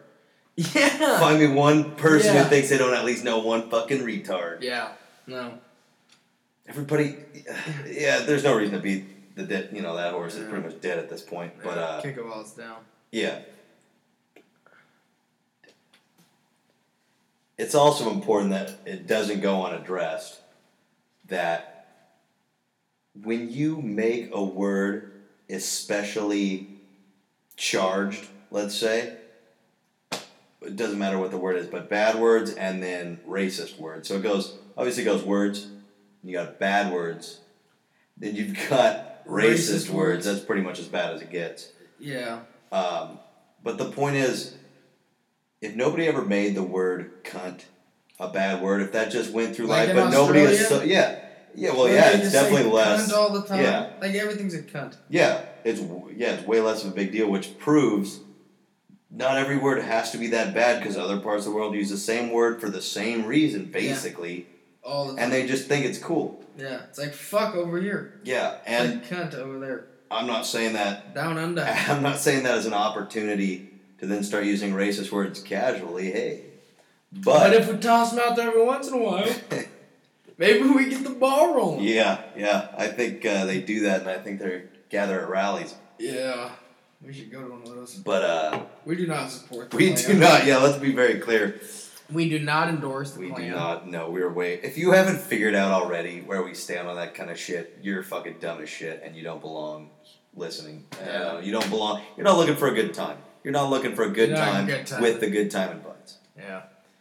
But what I was trying to say is when you give certain words a special power, like when you say this word about that kind of person, you're pointing out how these people need to be offended by it. Yeah. You're shaming one person. You're creating enemies where there doesn't necessarily need to be. Yeah. Granted, sometimes they say it wrong. We can all tell when that's the case, and then due justice should happen. But if it's a joke, why create an enemy when it's clearly just not a... If there's gonna be the tension there, yeah, like there's obviously the tension. What was humor even created for? At least play off of the tension. Yeah. Let a comedian do or say whatever he wants without any... Not without any repercussions, because that's... whatever. But like without any fight back, without any pushback, if it's funny and well-crafted. Yeah. And in good taste. Even if it's not funny, but they were doing it in good taste and it just didn't land right, but it clearly isn't racist, let it go. Well, not only... You can easily tell when someone is meaning offense or not. And I'm going to spoil it for a lot of you. Most of the time, stand-up comedians are not being serious. Yeah. Sorry to burst your bubble, but comedians tell jokes. I don't know. Comedians tell jokes. You heard of that, Kevin? Yeah. I heard comedians tell jokes. Sarcasm. Yeah. Big fan of it, actually. Yeah. So, what were you just saying? Racial slurs. Right after that. Right before what I just said. I don't know, ladies and gentlemen, but... Yeah! So, in its purest form, comedy is nothing more than just making people laugh because of a dire situation. I mean, not necessarily dire. Well, but comedy is meant to take something that could be grim. I mean, okay, in its purest form, comedy is taking something grim and making it light because it's cheering you up. Dude, in its purest form, comedy is cheering you up. No matter the content. My family has always dealt with tragedy. You just gotta make a joke about it and rally the troops and keep going, I guess. But there's no need to dwell on it. Once it's happened, it's like... Yeah. You've got the perfect tool in your fucking... Yeah. You make a joke and let's go. Yeah. It's like I could continue to feel bad. There's nothing better than, like, if you look at something sad and you're, like, about to cry or, like, you're crying and someone tells a joke that just makes you laugh through your tears. Yeah. There's no reason you want to be laughing at that moment. But you have to, because the joke, laughter is a natural response to something that's funny. Why would anybody be against that type of joy? Not just joy, but involuntary joy. It's so funny that it just compels you to I smile. hate when people make fun of someone's laugh. Yeah. Because when you That's cold. That's fucking cold, that person is enjoying life at that moment. Yeah. And you shamed them for it. Why would you ever shame anybody for their laugh? Paradoxically, there's also the person who has the most infectious laugh that technically you laugh at their laughter. Yeah. Technically you're laughing at them, but it's a different form, and so the laughter just grows until everybody is dying in their seats. That's the height of joy. Yeah. And you could have $1 million or $0. Or $0. The feeling is the exact same, and that's where you need to put your shit. One of the purest levels of joy is when you first start smoking weed, and the first time you get the giggles, and you just can't stop laughing, and nothing funny even has to happen. You just start giggling. You get the case of the giggles, and then you can't get rid of them. And you laugh. The case of the giggles is simultaneously the most enjoyable / frustrating time of your life. Yeah. Especially if everybody else has stopped laughing. Yeah. Or if they never started. Yeah. And you just got a case of the giggles. I do that a lot. Yeah. I just start fucking giggling. I'm down to get a giggle going. I'm down to get a giggle going. But, no. That's pure joy, too. That's pure joy. Yeah, and the world could use a lot more of that. A lot more giggling. They could use just giggle. Yeah.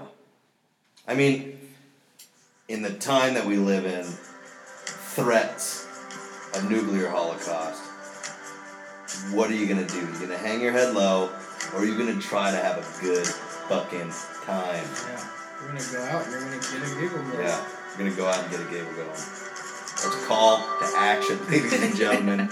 Each one of you, you go out in your streets in your hometown, maybe not your hometown, you go where you live, get a giggle going. We'll see you after the break.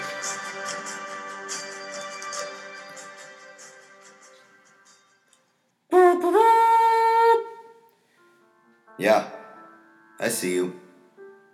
Sitting on the couch. Smoking the reefer. And wait, you're starting to get a little paranoid. Is he talking about me? Yeah, I'm talking to you. Life's not going the way you expected, huh? You're not fulfilling your dreams.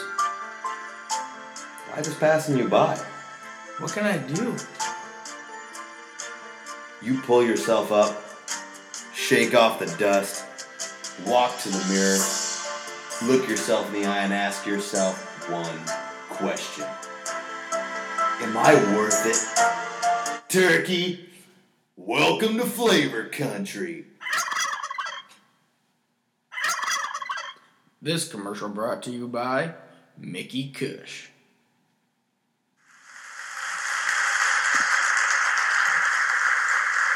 You are back with the Good Time and Buds. And now we are going to tell you a little bit about our trip to San Diego. Oh, it's, I want to put every trip we've ever done in as a top 5 trip, but I mean, that's right up there. The problem with this one is it was only me and you. Yeah. And one other Good Time and Bud. One other Good Time and Bud. The other stories are usually all of us, except for this other Good Time and Bud, which is odd. Mm-hmm. But, yeah, no. So essentially me and our other Good Time and Bud, Russ, him and I had talked a long time about going down to Southern California. I'm a huge fan of Southern California. I love pop punk music. I love all the bands from San Diego. You know, you got Sublime, which I think is from another San Diego. The point is, Chili Peps or somewhere. Yeah, Chili Peps, just all, yeah. Oh, big fan of the OC. Oh, the OC's got Kevin and I both. It's got the OC's got everything. It's got Sandy Cohen. It's got hot chicks. It's got fighting. Drugs. It's got it drinking. Rock and roll. Yeah, it's got Sandy's eyebrows. Sandy's eyebrows are a sight to behold. It's got Summer. Yeah, Seth. It's got Summer, Seth. Marissa's kind of a bitch. Yeah, she's Seth. But you know, she keeps the story moving. At Cam Dragande for a while. Yeah. It's got everything. It's got everything. But the point is, so I love Southern California, and Russ and I were talking about we need to go to Southern California. We were planning a trip, and well, it was for his buddy's graduation. Was that what it was? His buddy was graduating. Oh, okay. Fergalicious was graduating. He graduated for that. Yeah, he was graduating. It was a graduation party, I guess. Well, yeah. We wanted to go before he was gone. While we had to end. Yeah. So you guys were planning on going. Because we knew that he had basically a beach house. Yeah. In San Diego. You guys were planning on going, and I happened to come over to your house when you while guys we were buying plane tickets. You guys were buying plane tickets, and you guys just kept telling me to buy one. I was like, I don't have enough money. Like, I have like $300. A round ticket flight costs like $210. So like, I'll have like $130 after I buy this ticket. And he was like, dude, just come. Like, we'll make it work. Just come. So I was like, all right, fuck it. I bought a plane ticket. We were supposed to leave on like Thursday. We ended up leaving like Wednesday morning or something. Yeah. And got there Wednesday at like 2. Yeah. So I bought my plane ticket. And like we're all in college still. Yeah. So I call my mom like, hey, by the way, like I'm going to San Diego on Wednesday, and she was like, oh, well, okay. Do you have enough money for that? And I was like, I mean, I bought a plane ticket, and I'm gonna make it work. See what happens. She's like, okay. So the day comes, and we wake up at like 6 a.m. to go to the airport to get there like 2 hours early to just drink. Yeah. So we got there way early, and we start drinking. And my mom texts me. Head straight to the bar. My mom texts me and says, hey, your dad just put some money in your account. It was great-grandma's inheritance. And so I looked at my bank account, and I got $1,000 from my great-grandma. I tell you what, somebody fucking perked up. I was leaving for San Diego. And how opportune. Yeah. Thank you, Grandma, for allowing me to go on that trip. Grandma. Number one gift you ever could have given me. Yeah. But so we start drinking, get on the plane. Hold on, what are we drinking? I mean, let's see. So the three of us, each one of us got a double Bloody Mary. Yeah. That's what we started with. You didn't like yours. No. So Russ and I got to split it. And I got You jumped towards a screwdriver. Screwdriver. It was a screwdriver. Yeah, screwdriver. Then we went over to that other bar. Yeah. We all got tequila sunrises. That's right. Pounded those. Yeah. I think we got another drink, but it wasn't all the same thing. No. And then we go to our gate, we get on the plane, and we order. And we say to ourselves, we're going to San Diego. Well, we're going to have a 1 hour flight. No, it's way longer than that. No. Did we have a layover? Oh yeah, we did because we moved. We landed in Sacramento. Yeah. So we had a short flight. To Sacramento. Our agreement was we would all buy one round on the plane. Yeah. So I bought a double whiskey and Coke, and Russ bought a double whiskey and Coke for everybody, Coronas. And you bought a Corona. Yeah. In retrospect, it was yeah. We were like, well, I made up for it though when we ordered it again. Yeah, I mean, whatever. But so we're all fucking. So we're flying, and when we get to the layover. So it's a layover where you stay in the plane. Yeah, Everybody else has exited. It's the three of us just sitting in a row. And they told us we could move wherever we wanted. We're obviously going to the exit row. Exit row. More leg room. Yeah. And we're hammered. Well, we're not hammered, but we're feeling real good. We're talking to strangers on the plane, if that lets you know where we're at. Yeah. So we're at that point, and they're like, you guys think you can handle it? And we just with the most confidence in the world, we're like, yeah, we can handle this. And I don't want to say the name of the airline because theoretically that could be a danger of having people drinking man in the exit rows. Yeah. But the point is this. They were having it. The people who ran this, who were the actual stewards and stewardesses, flight attendants, were excellent. They were just like, they kept serving us drinks, and their only caveat was, you boys up to the challenge of taking on the exit row? We said, fuck yeah. They go, all right, what can we get you to drink? Yeah, and we just kept so ordering we just drinks. kept ordering drinks, jiving with the stewardesses on the way down. And anyways, that was just the flight. And finally, we landed in San Diego, and we go out to find our buddy. We got hot. I want to toss this out there with one of the greatest songs I've heard in a long time, "Coastin'" by Zion 1. Remember that song? That was you and Russ. Oh, shit. I was not on the iPod. Holy I was shit. just in my own little fucking world over there. It's a good song. Yeah, but that doesn't matter to me. Yeah. But we land. I forgot you weren't. Yeah, okay. We land, and we go to find our ride, who, for 3 grown-ass, not exactly petite men, he has a tiny Ford Ranger with 1 front seat and 2 little back seats. We've got bags. So me and you are just like staring at each other, can't move. No shit. The second we get in, he goes, wow, you guys reek of booze. We're like, yeah, we fucking partied on the plane. Yeah. And then he was like, all right, I'm going to take you to this authentic Mexican food Authentic place. Mexican food. We fucking go there, and it's a place where they serve French fries in the burrito. Yeah, it's just a cheap... San Diego is like 13 miles from the Mexican border. Yeah. They're known for their Mexican food. And he takes us to a fast food French fry fucking burrito place. Yeah. What kind of goddamn disrespect is that? Yeah, and we're like, well, dude, this is not that much better. This is the exact same that we took you to when you visited us in Corvallis. This is the kind of burritos that we drink late night, 3:30 in the morning. Yeah. After just so you don't puke. Being at the bar, just so you don't puke. Yeah. Wreaks havoc on your insides. Yeah, that's where he took us. So he takes us there first.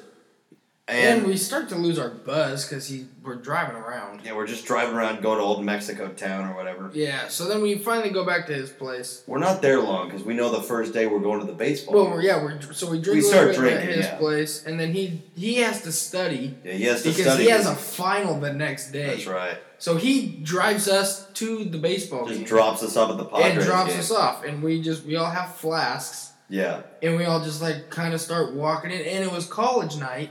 So we got special cheap tickets in the college section. And then we bought a bunch of mini Cokes. And we got cheap beer too. Yeah. Because it was college night. Yeah. So yeah, we were having a great time at the baseball game. It was the Padres and the Dodgers. Yeah. And we kept yelling, "Let's go, Dads! Let's go, Dads! Let's go, Dads!" This is America. Last I fucking checked. Yeah, let's go, Dads. So that fucking happened, and then he came and picked us up. Yeah.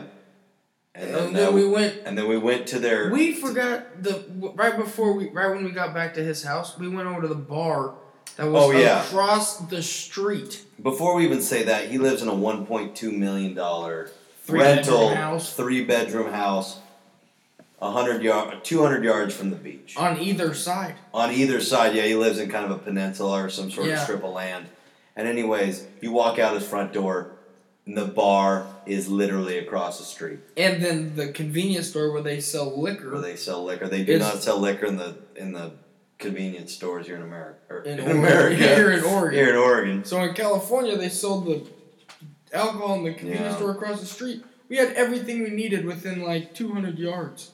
And what he considered a long walk to us was halfway across campus. It was nothing. It's what are you talking about? Yeah. I have to make this walk between classes. And he had just so the bar's name was the Beachcomber. Shout out to the Beachcomber, the Comer. Yeah. And they had a sweet. What was he some sort of German or Irish bartender? I don't know. He played rugby. Him and Russ jived about rugby for hours. Jived about a lot of rugby. Wasn't his name Dane or something? I think it was Dane. I think it was Dane. Yeah, he was a good guy. Poured us gave us 3 pitchers for 5 guys. He was oh, these ones are on the house. Yeah. Solid dude. Yeah. And it's just a shame that he doesn't have that house anymore. Yeah, that was a sweet location. Yeah. But so the first night ended. Yeah. We woke up the next day. Hungover, of course. Our buddy had to go. Fergalicious had to go take his final. So Fergalicious defecation. Yeah, so we went out and we went and got breakfast and stuff. Just the 3 of us. And we went to the beach. because we wanted to check out the beach. Yeah. We came back and told Fergani that we went to the beach, and he called us freshmen. Yeah, it's like dude, let me get this straight. You live on the close? Southern California coast in Sandy fucking Ego. And you don't go to the beach? And you don't go to the beach. He lives 2 blocks from literally the Pacific Ocean. He's making fun of us for living life. Yeah. When he has it doesn't matter. Yeah. It doesn't matter. But when we were at the beach, Russ, we were all hungover, of course. Yeah. Russ was so hungover, dives into the waves, gets up. Salt water in his mouth, gets a big gulp. Fucking just stands threw up in the ocean. and pukes right back into the ocean. Yeah. It's like, I just threw up in the ocean. And we go, all right, let's go get drunk. So So then we started gearing up for the next night, in which case we got... before that, right after that, we went to the his place where he had the 2-story 4-man bong. Or beer bong. Yeah, we did the beer bong. It's a 2-story of like 2-inch plastic pipe connected to a valve, connected to some sort of funnel at the top. You just pour the beer in it. It was 2 stories, 4-man. It's a pretty do-it-yourself kind of project. So the Good Time and Buds recommend that you guys go out and make your own and crank up the good times. It took a lot of beers to fill that thing. Yeah, but I was thirsty. Well, yeah. Anyways, very refreshing. And then that night, we got nice and fucked up. We went to the Beachcomber first, and then we're going to call an Uber. Oh, yeah. We went, I don't remember the places we went, but we went to, clubs. We went to a bunch of and clubs. I was not feeling the club scene. I was way too fucked up. Yeah, I was way too fucked up and in a new environment. I'd never been in an Uber before. Yeah, yeah. Those 2 guys were getting in a fight outside. Yeah. And then Russ fucking started getting into it. Yeah. But they were fucking classic fucking frat Southern California tards. I'll just tell my dad. It's not what I can do to you, it's what my dad can do to you. And Russ goes, I'll just shoot him. Yeah, just point blank. And that was the end of that conversation. And then, we got in the fucking Uber and left. And then the next day, Fergani did not have to take a final, so we had all day to just hang out. And his other 2 buddies came in. Started playing some beer pong, we started playing beer pong. We went out to that place to get brunch. Yeah. Oh. And we all just started. All right, ladies and gentlemen. We all just started drinking heavily. Everything was the pretext to this part of the story. We get to the restaurant. It's right on the beach. It's right on the beach. There was that Buzz Lightyear looking fucking waiter just had. He was the ultimate Southern California, hey, bro. Yeah, probably 34. Righteous, man. Fucking Oakleys with spiked hair. Looked like Buzz Oakleys Lightyear. Oakleys with spiked hair. Anyway. You kept calling Buzz Lightyear. Yeah. And so anyways, right on the beach. Nobody's there for some reason, so we basically have a run We got the place. one of the VIP. We got a VIP lounge, yeah. And so they just start feeding us drinks. And Everything as it so happens, the Good Time and Buzz are thirsty. The bartender would mess up a drink. They'd bring it to us on the house. We'd fucking drink hey, we fucked up. Enjoy. Yeah. So we just kept drinking. It was us, Russ, and 3 of Russ's buddies. And Fergalicious Defecation. We're just getting fucked up. And waitresses are hot. We're jiving with them, just having a good time, just kind of going back and forth. And we got some lunch. And then we started talking about we needed something to remember our trip to San Diego. This great trip. And Russ, even before that, was harping on maybe getting a tattoo. Who wants to get not just get a tattoo, but who wants to get matching tattoos or some shit like that. Yeah. And I wasn't feeling it. You didn't seem to be feeling it. Nobody was really feeling it, but Russ seemed to really want a tattoo. Yeah. And so we egged him on. Obviously we were drinking. He was drinking. We'd egg him on sober, but but drunk. So it's let's start brainstorming some ideas, and we just start throwing out a bunch of bullshit like Johnny Depp running around. Johnny Depp is Captain Jack Sparrow running around. A whiskey bottle. Saying, why is the rum gone? So we go, Russ, why do you want that? And he goes, there's a conversation starter. Yeah. So just real stupid drunk ideas. And then we hook into some. Austin is wearing a bro tank with a bunch of cartoon Aladdin-looking fucking parrots on it. That's right. With their wings spread. I'm like, dude, just get a parrot. We're in San Diego. Yeah. So Russ's idea is to just get a shitty white and black. Yeah, like parrot. The outline of a shitty cartoon parrot on his shoulder. And so we take that idea. And so we're not against that because it's still the idea of him getting a tattoo. So it's like, yeah, man, sounds great. Yeah. I mean, obviously we would have wished he was going for something better, but it's like, yeah, man, you want to get a tattoo? Sounds great. We're all drunk. Yeah. Let's go check it out. And again, the waitresses keep feeding us drinks because we're basically the only ones there. We're flirting with them. They're flirting back. Yeah. We're just general douchebaggery. Yeah. I mean, we're having a great It was fucking sunny. Yeah. And we're at the fucking beach. San Diego Beach. Yeah. My grandma just died. Yeah. We were having it was a happy time. We were having a good time. Yeah. And then we fucking started. He wanted to have like one more thing that represented the trip. So he wanted to get our waitress's initials. Yeah, because it was such a great epic lunch. I mean, the bill was like $250. $250. I mean, we racked up our tab, and so he's like, "We need to commemorate this. We need to commemorate, the waitresses, the hot waitresses that served us." Yeah. And so we're kind of discussing what he's going to do on his tattoo. And then we decided that the parrot would be drinking a rum bottle because he really wanted the rum. Yeah, some sort of but the point was just he's drinking some liquor. Yeah. With a label that has her initials on it. Yeah. And her initials happen to be FML. FML. Fuck my life, which is the perfect abbreviation to have. But she told us that before we even told her the idea. So I don't think she was lying about her initials. No, I don't know her last name, but her first two names were Frances Marie something. Yeah.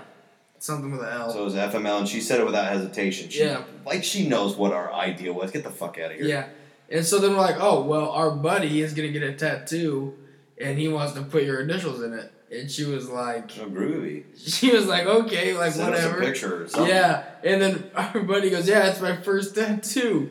You are literally popping my cherry. And she got this most uncomfortable She got deathly quiet. Left the table and never came back to us. She got deathly quiet. Yeah. Never came back to us. Had other waiters and waitresses come and wait on us. Yeah, we didn't see her again. No, we never saw her. We started at the very end when we paid, and she goes, yeah, I guess send me a picture of that tattoo and you get it or some shit. And so we go directly from the restaurant to the tattoo parlor. The first tattoo parlor we saw, we walk in, we're all just drunk, full. Yeah. Walk into this place like we've got a really general outline of an idea. Yeah. How can we put that idea on this person? The tattoo artist. Just a big old fucking greasy Russian guy. Who, I'm pretty sure it's illegal to tattoo people when they're drunk. Oh, it totally is. Knew that we were drunk. Yeah. We were hammered drunk at that point. He was bleeding like a sieve. Yeah. That's what happens when you get a tattoo.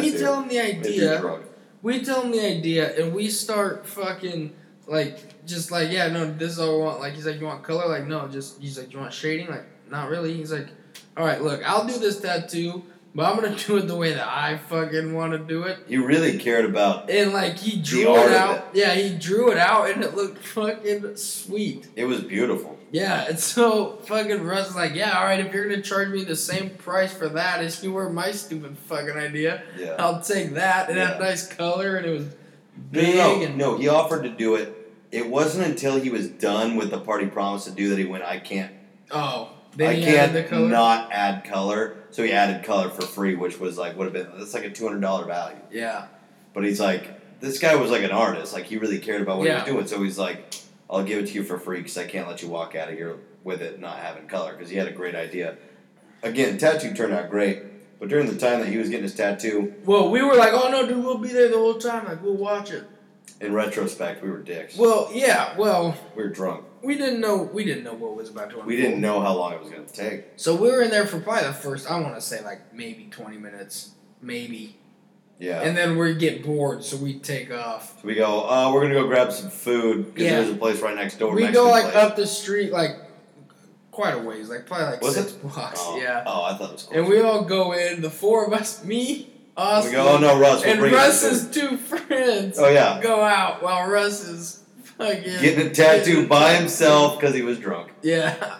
We all get his own credit card. Yeah, he paid it all. We all get our own. We get a great meal, satisfying. Yeah. And then we go back to the tattoo parlor, like, right as he's wrapping up. Yeah, and he goes, "Where's my food?" And we were like, what? Shit. He said, "Where's my food?" We didn't get him anything. No. This is not going to be necessary to the story, but later that night, because we were just drunk idiots, forgot his food, he made a quesadilla with no cheese, just jalapenos. Plus jalapenos. Yeah. Flour tortilla, jalapenos, hot sauce. Meanwhile, his fucking shoulder hurts because he's got a fucking cartoon parrot drinking rum with the FML on it. Yeah. Fresh, coming down from being drunk, so he's in hangover stage going, "I've got a tattoo." People keep slapping him on the back. Keep slapping him on the back. They don't know. He's digging in the fridge for jalapenos and tortillas, and now he's got more tattoos. One covers his whole back. Yeah. And then, so that was our last night there. Yeah. So we all went out and then woke up the next morning, and Russ, who was in great discomfort, was just in not really a bad mood, just kind of in He wasn't not in a bad mood. He was blacked out that morning. Yeah, he was still out. blacked out. He forgot his iPod, his shampoo. He forgot his expensive shampoo and his iPod and a couple other things, but those are the big things. Yeah. Just threw all his shit in a bag. We leave for the airport. We don't get to sit together on the return journey. We were sitting together the whole flight there. We're hungover as shit. Solo. Just dead. Probably in the worst stage of our lives. Russ at the top, though, because he's also riding home with a painful shoulder due to the cartoon parrot on his shoulder permanently. He sat down, and the person next to him asked him, "Are you okay?" And his response was, "No offense, but I literally can't talk to you right now." And he fell asleep. He slept the whole time. I couldn't sleep a wink. I had a cute girl next to me, Nice. and like we talked for like a minute, and then I was just like out. Catch you later. Yeah. She like started reading and put her headphones in. Direct flight back, right? I think so. But yeah, no, we were fucked up. And fuck, dude. And so, anyways, that was the most hungover I've been for probably like 2 days. Really? Yeah, with just like no money. Yeah. I got $1,000 from my grandma, Spent and I most literally of it. spent $1,000 there. Like it was almost crazy how little I came back with. And then when we got back, well, it's not really necessary for the story, but there was a song. It's not a good enough story to tell about. I never would have got that tattoo, Justin Moore. Oh yeah, what song? If I'd have never had a couple that night, I'd have never heard. So normally it's, if I'd have never had a couple that night, I'd never talk to you. Yeah. But Kevin and I are a big fan. And driving. Riding shotgun. And you're driving. Yeah, I'm driving. Russ is dying in the back. Dead. Yeah. And me and Austin. We're just peppy. Feeling good. Yeah, we feel good because we just had a great trip to San Diego and we don't have tattoos. Yeah. That song comes on, and we're always changing the lyrics to songs to just make it funnier to us. Yeah. And at the exact same time we hear that chorus, we both get If I'd have never had a couple that night, we like turn to him. I'd have never got that tattoo. And I don't know if he's forgiven us. The look on his face, was worth a million words. Just the defeat. It's worth $1 million. And the anger and the just regret, humor, anger, sadness. Satisfaction, though. And enjoyment, also. Yeah. No, I was getting to that. Yeah. No, there was definitely we had a good time component to it. Yeah. But, anyways, San Diego trip. The fact that we could remember as much as we've just listed, which was more than I expected, is impressive because, as far as I'm concerned, it was mostly a blur that weekend. Yeah. Spent a month there one weekend. Yeah. But and so, anyways, I think the Good Time of Buds would just like to suggest that if you have the means, while you're young, while you're not tied down to anybody, take some cash, go on a trip, get fucked up with your best friends, and fucking make some stories, make some memories. That's what life is about, is making some fucking memories. A story is so much better than an Instagram post. And if you don't have the means, maybe off a family member. Get some inheritance. Yeah, well, if you're going to do it, make sure they've got some cash to back that shit up. Yeah, but it works. Capitalism. So here we go. Speaking of capitalism, let's talk about our inspirational quote of the day. Today's inspirational quote is brought to you by Ron Swanson. Capitalism is God's way of determining who is smart and who is poor.